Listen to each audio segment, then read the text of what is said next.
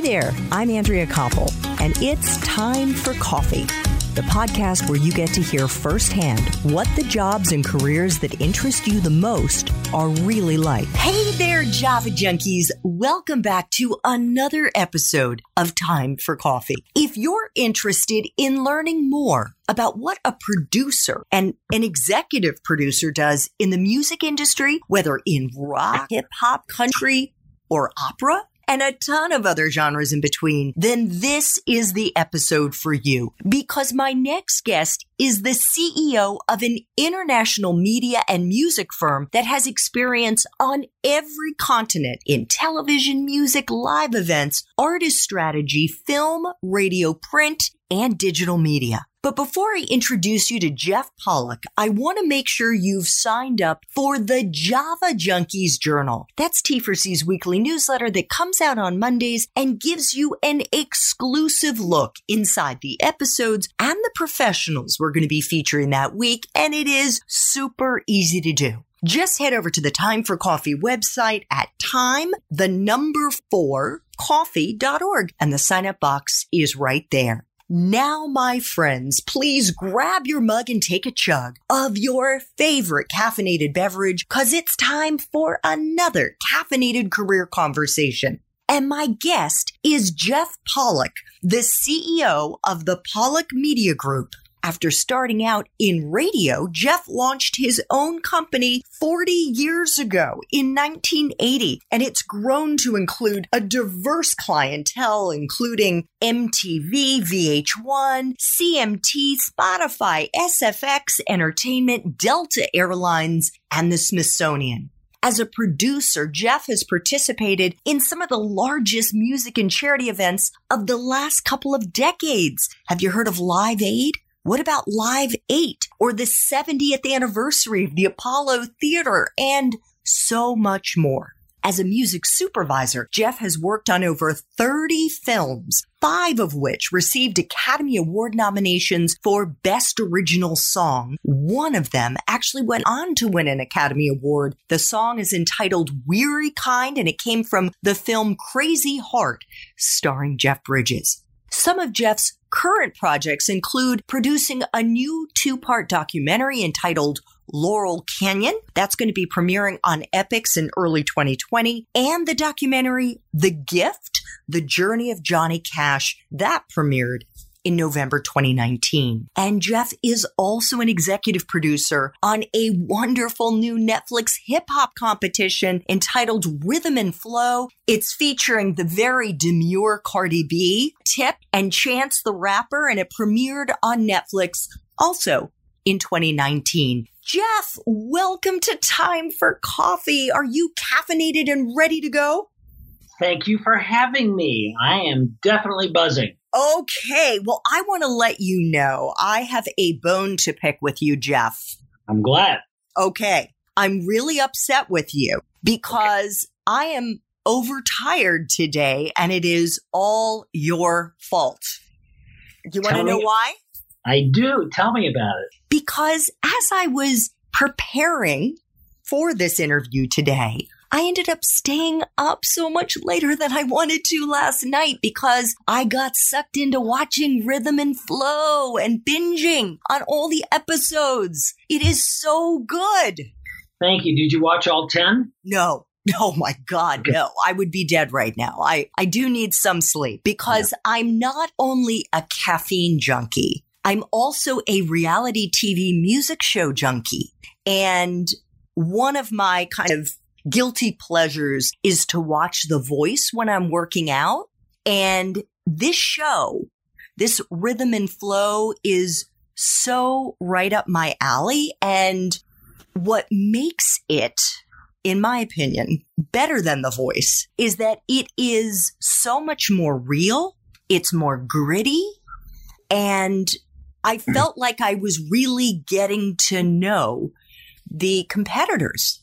Is that what you were striving to achieve as one of the executive producers of the show? Yes. I think when myself and Jeff Gaspin developed the show originally, we knew there wasn't anything like it on television. We just didn't know if we'd find a home for it because we wanted to do the antithesis of Idol and The Voice. We did not want to make another slick show, and nothing against those shows, but the talent is not memorable. The Voice is much more about the judges than the talent. It's about those swinging chairs. And, we were interested in making sure that we had a show that was authentic in every way. And again, that's a word that's overused, but we wanted to make sure that we did something that really felt like the street, that was gritty, that could attract the kind of talent that you would never see on those other shows. And when you think about it, given the politics and given the language and given, some of the sexual references on the show, you wouldn't see any of those people on any other show.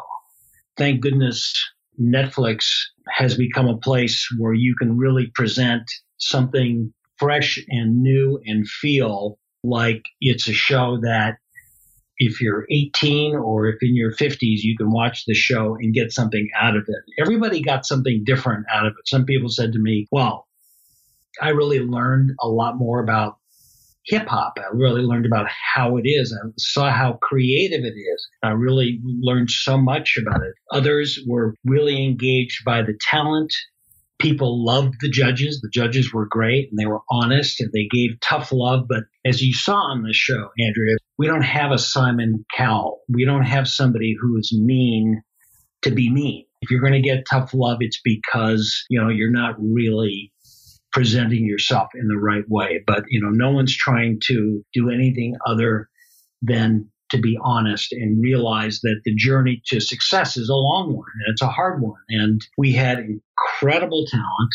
And as we saw, which is interesting, our winner, which I will not reveal in case somebody listens has not, our winner, he or she, ended up in 3 weeks after the show with 1.4 million Instagram followers.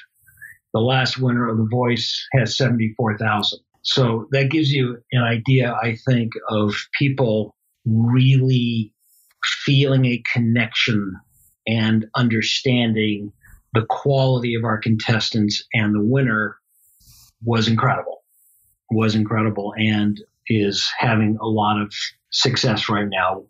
So I think what we tried to do, we were largely successful, was you would not confuse our show with any other music competition show.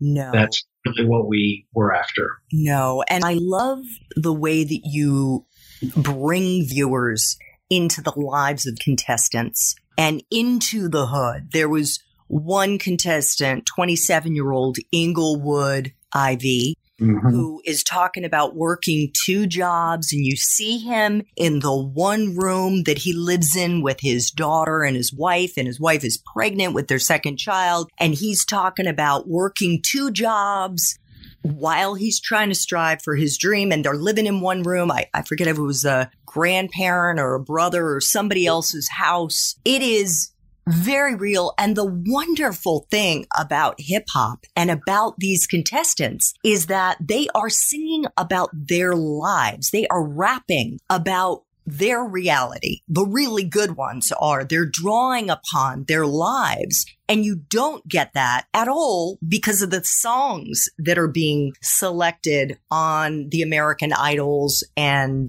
The Voice. Yeah. Well, I'm glad you responded to that. I mean, if the interview you're talking about with Inglewood, where he's just trying to get out of where he is and he's worried about his daughter because there's gangbangers outside when he's walking her to the store, these are real one-on-one connective stories to a viewer. This is something where it's not this random thing. When you talk about walking your child outside and you're scared to do that, I don't know how you don't react emotionally to a story like that, or to Big Mouth Bo in Chicago with her grandmother and the encounter they have with each other there. I mean, there's some really beautiful moments in there, and I think they all happened. They all happened organically. We had a group of people who had one goal only, and that was to present things that were real and that actually happened. And I think that's why we've had such an amazing reaction from the hip hop community and from viewers. I mean, we would have never counted on getting the press reviews we've gotten from people like the New Yorker and Time and Newsweek and O Magazine and New York Times. I mean, we never thought we would end up, as a show that people would understand what we were trying to do. You set out to do these things and you just hope people like it. And, we really feel that we were duty bound to do it the right way. What did you do as executive producer, and what does it mean to be an EP of a show like this? Well, there are always a lot of EPs on some of these shows. For me, on the show, I listened to all of the auditions. When we got it down to under 1,000 auditions, and then chose from that the best of those. That's sort of how it started. You're involved in all the tapings, you're brainstorming features and ideas and things that work, the chemistry of the judges. I mean, it's really a group of people. You've got a showrunner, you've got the director, you've got the producer, and then you have the EPs that are very involved in it. And if you're lucky enough to be an active EP like I was on this, you're involved in all the rough cuts as they begin to edit. Because remember, when you're making these things, boring television really does hurt you. You've got to make it compelling. So the editing process on this is crucial. It's like editing on a documentary is crucial. It really does make a difference between getting somebody bored or getting somebody invested. And I think that we had a great team of people to help us do that. So that's what I did on this show. Obviously, I was very involved in the music and listening to the music and figuring out what we were going to do with the music from the show. I think what was also different about Rhythm and Flow is there was no deals. There were no record deals. There were no merchandise deals. There were no touring deals. Chance, in particular, led the charge on that because he said, let's let everybody be independent and not be beholden to a label. If you win, then you win and you can make your own deal. And I think a lot of people like that about it. How long was this in production? When did you start doing the preparations, the filming, and then obviously it just dropped in the last few weeks? We're here in December now of 2019. Right. It took about a year, but we shot it. There was a long post period, but also when it's a global show and it's Netflix, meaning that it drops everywhere at the same time, you need several months for the subtitles and then the dubbing. Because some countries look at subtitles and some, like Japan, for example, there's somebody speaking Japanese when Cardi's talking. So you need to have a period of time when all of that can happen. So in October when it dropped, it was a global release. Okay, gotcha. So you've produced, Jeff, as I laid out in the introduction, in a variety of contexts. For documentaries, for live music events. How does the role of producer differ from a documentary film like the one you just completed, The Journey of Johnny Cash, The Gift, The Journey of Johnny Cash, versus a live event that you've produced over the years to producing for film, where you're working just on the music for the film? Right. Well, a documentary, which I'm happy to say is having its moment right now because documentaries really are something that people want to see and a lot of music stories are being told. I think the important thing is, first of all, what's the story you want to tell? If it's about Johnny Cash, there's been a lot of things about Johnny Cash before us. But I met with the estate, so I sort of originated the project with the Johnny Cash estate and John Carter Cash. And we talked about the fact that the Folsom prison show was coming up and it was the 50th anniversary of there. And could we tell Johnny's story using the occasion of the 50th anniversary? And in a documentary, you're always looking for the way in. That's what people say. What's your way in to tell the story of David Bowie? What's your way in to tell the story about Queen? And when we did Sinatra, which was on HBO in 2015, our way in was the retirement concert that Frank did when he was in his mid-50s and no longer felt he was relevant. And he did a show, and it turns out that Gregory Peck told him, why don't you film it? And when we first met with the Sinatras, and we found out from Nancy that there was a concert sitting on her closet floor of what he thought was going to be his final concert of 11 songs. And we took those 11 songs, used them as chapters, and told the story of his life throughout that. And with Cash, we used Folsom because Folsom did tell you the story of the pain of growing up and what he has. It's a very interesting film for people who haven't seen it because it's certainly a different side of Cash. And I think that what you try to do with documentaries is have something new to tell. Make sure that you have the right music in it, which I'm very involved in because it's always complicated with rights, and that the editor is crucial in that if you walk into a room and you know documentaries well, you have it all laid out and you're looking at all the facts and you're looking at all the things that might have happened in someone's life. And now how do you connect them all? And then how do you tell something that is an interesting story? All of us were influenced by that brilliant documentary Senna about the Formula One racer. And I'm not interested in racing at all, and I love the film. And there were no talking heads in that film. So if you see Johnny Cash film, you will see that we don't have people sitting on camera talking, well, Johnny was this or Johnny was that. The only person you see on camera in our film is Johnny Cash. That's it. You'll see him on camera or you'll hear his voice. We just found that the ability to tell a story without constantly interrupting, or the disconnect between somebody who you see the footage of them when they were in their 30s and suddenly you switch to them in their 70s and then back and forth. And that again sort of interrupts the flow and takes away, at least in terms of our sense of doing documentaries, of telling something that is a seamless tale that goes on. So that's the sort of thing you do as an executive producer when it comes to a documentary, is finding the story, making sure that the estate is happy, that you tell a true story, something that they're comfortable with. And then producing live events is just getting talent. It's basically, what's our messaging? What's the, what are we trying to say in Live 8? How do we want to do it? Who's going to play? What venue? How long are the sets going to be? What are we going to do on stage when people are waiting for the set change to happen? Do we flip it to Berlin when Green Day is on while U2 has just left the stage in London? I mean, those are the sorts of things you do when you're producing big music events. When I started as a DJ, I first started as a DJ, I liked to tell stories. I didn't realize at the time, I don't think I could articulate it to myself, but I liked being able to use music to tell a story. Here am I, years and years later, having pretty much pivoted to a full-time producer because I love telling stories, and I love telling stories about music.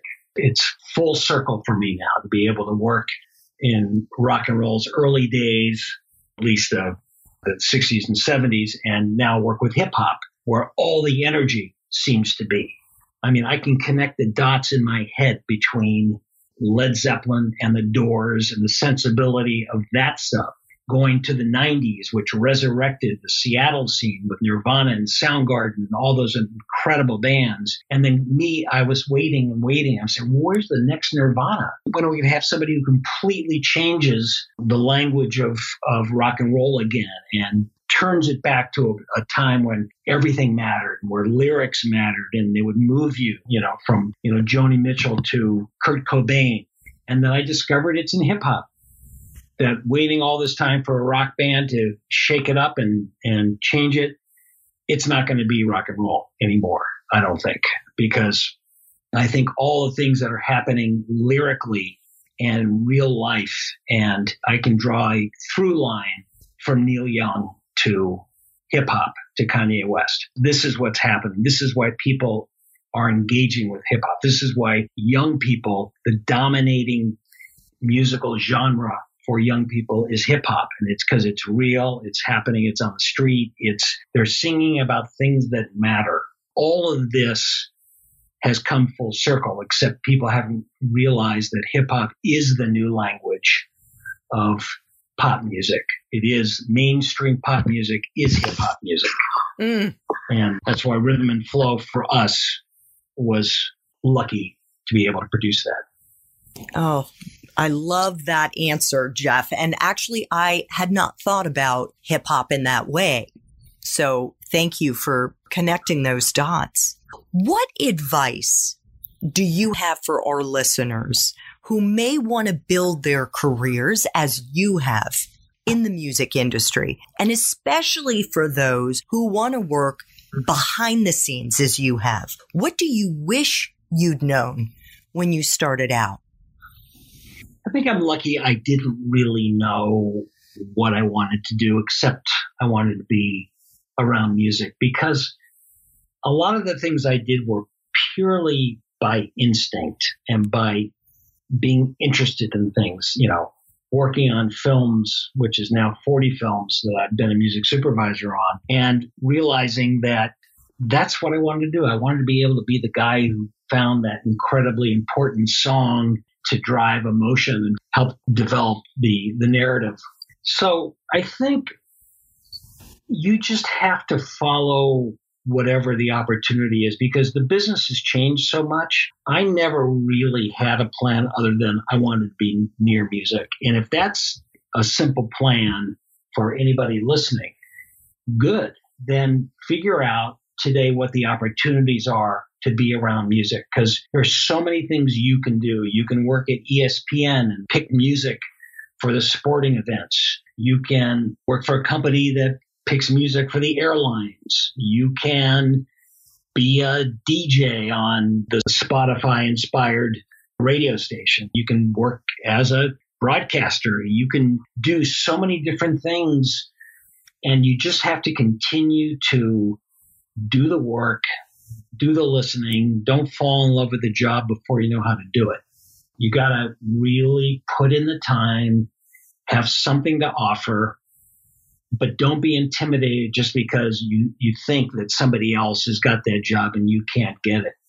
That job is not going to resemble the same task 5 years from now. It's going to be different. The skill set will probably be different.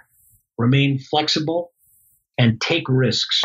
Even if you don't think you can really do the job, take it anyway. You'll figure it out. I'm just saying, if you're smart, I think you can do anything. Even if somebody says, okay, I'm going to let you do this, do you know how to do it? Your answer should always be yes. And then you figure it out and you ask somebody's advice, if you need to. It's time to Google. Yeah. How difficult is it to make a living in this industry if you're behind the scenes? And what are all the different tracks that they could take? There's obviously the producing and the editing. Yes, there's so many things you can be in. You can work at a record label. You can work in marketing. You can work for the many companies that service bands in terms of independent artists. The independent music market now is about a third of the business. There are tons of different services who are distributing music and doing marketing services. There are just a lot of things that none of us knew about and didn't exist before. So it can be in supporting the independent music side. You can be working at a major label. You can work music. Every company these days wants to have a music strategy. Everybody, McDonald's has a head of music. So you can look and find there are a lot of different things that you can do. You can work at an ad agency. You can work at a studio. You can be looking for young bands. One way to get in the business is if you hear a really good band, sign them and then develop them. And if you don't know what you're doing, partner up with a bigger manager. And that's a way to get into management, is if you find somebody, if you find the next Billie Eilish, just show up and say, I've got this act I want you to hear. Because a lot of people have gotten their start that way, where they sort of were joined at the hip with one act and they introduced themselves and suddenly, they're in the management business. So there's a lot of different ways to get into the business, into the film business, into the streaming business, making your own videos. You can be working at TikTok. You can be working at Snapchat. All of these exciting places have film and music at the backbone. Don't try to be a specialist. Try to be good at several things so you'll be more attractive to people who you're getting in front of.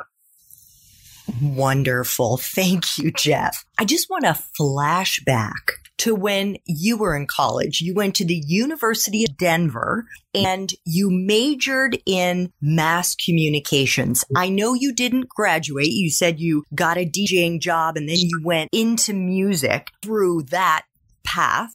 Did you know what you were going to do with your mass communications degree when you were in college?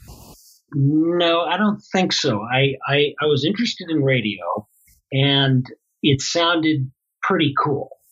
I'm not sure exactly what I was going to do. I have to be honest with myself. I don't know that I ever completed a course in my major. I did complete many courses in German, that was very handy to me living in LA. But so I think, again, it was the environment of college, which was so important to me. And I love it. And I would tell everybody to go to college. Whether they finish or not would depend on how excited they were and how motivated they were. And it would depend on the institution. I just happened to work at a very professional college radio station and then got hired out of there to be a DJ on a commercial station. Two final questions, Jeff. If you could share a time from your professional life when you really struggled. During the Espresso Shots interview, you and I were both talking about the importance of taking risks, the importance of picking yourself up after you've failed or screwed something up and just keep going forward. And in that story that you tell or that example you share, if you could include how you persevered and maybe a lesson you learned in the process. Well, I remember when I was on the air at the big commercial station in Denver, and I was working for a guy, and I was burned out. And I said to him, listen, I want to go to England and do some artist interviews. You don't have to pay me while I'm gone. I was the music director of the station, which is a number 2 guy. And I was on the air too. And I said, look, let me just have the next 5 weeks off. It's through Christmas and I'll come back and I'll be energized. He said, fine, good. So I went, I did some interviews. I came back and I didn't have a job. And it was a pretty humiliating experience to think I was such an important part of the station. When I get home, there's no job. So he agreed to put me on part-time. So you can imagine going from the prominence of that to being part-time. He was very volatile sort of guy. So he was humiliating. And then I worked my way back on the air by you end up eating crow or whatever you're eating at the time. And I was determined at that point. I said, well, guess what? As soon as I get a job, I'm out of here. So I got back full time, and a month later, I had a full-time job in California. And he said, why are you leaving? And I said, you know why. You're going to ask yourself that question. So it was refusing to allow a personality like that to change the way I felt about myself and the way I felt what I could do in the future. So I would just say, when you run into somebody like that or a situation like that, just remember that you've got talent and that you will bounce back. It happens to all of us all the time. Everybody gets fired. Everybody gets pushed out. Everybody comes in second in a popularity contest when something's coming out, whether it's a part for a film or you really want to work somewhere and you didn't come in first. All of that, you just have to say, okay, fair enough. I'm disappointed. Next. Yeah. And it was up to you, and it will be up to our listeners to look for that other job, to look for that other opportunity, because they're not necessarily going to be looking for you, right? You got to go and have that self-driven side of yourself to remove yourself from a bad situation. Nothing's coming to you. You got to go get it. I remember when I had graduated from college, my dad, the advice he gave me was, Andrea, nobody is going to be looking for you astride some white horse and pull up in front of the house and say, oh my God, Andrea Koppel, we've been looking everywhere for you. You're going to have to make it happen. All I can say is I love your dad. That's awesome. I love my dad too. Final time for coffee question. If you could go back to college, back to the University of Denver and do it all over again, but based on the wisdom you have now, Jeff, what advice would you give yourself? I think I would have gone to another school because I yearn right now. My daughter's at Yale and I see what she's learning and I envy her so much. Those are such amazing classes. And I think that people who are better rounded are always more attractive to future opportunities. If you get a chance to go to a great college or you go to a really good college, that's your time to take courses that you're interested in. That's the time when you actually have a little period of time to become a more interesting person. You don't have to just go the vocational route. You don't have to say, oh, if I want to be in the music business, I better not take literature. I better take how to work in the studio 101. Of course, you want to know those things, but if I could go back, I would finish college. I would have probably gone to a different school where I was more intellectually stimulated. I don't think I was. And that was obviously partly my fault as well, you know. Well, you turned out okay, Jeff. I appreciate you saying that. My mother, who used to always say to me, and this was 20 years after I started my company, can you explain to me what you do? She literally didn't know. My final thing I'll say here, it's okay to have a job that you have trouble explaining to another person because it means that you're in the right place doing something cool, especially in a business that's shifting so much. Sometimes it's hard to explain exactly what you do, but it's really about what you're enjoying doing and whether you're being fulfilled. And I think another test is if you would do it for free. I worked for free for 3 years.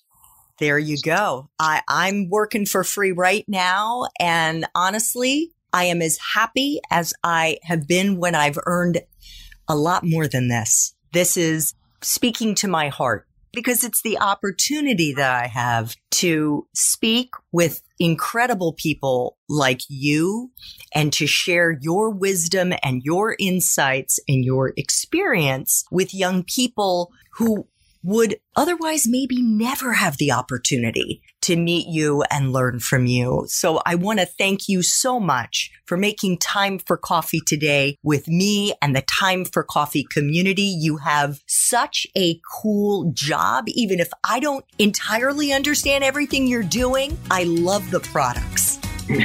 Thank you. And it was a real pleasure to talk to you. Thanks so much for listening to Time for Coffee, where the professionals in the jobs that most interest you always have time to grab coffee 24/7, no matter where you live.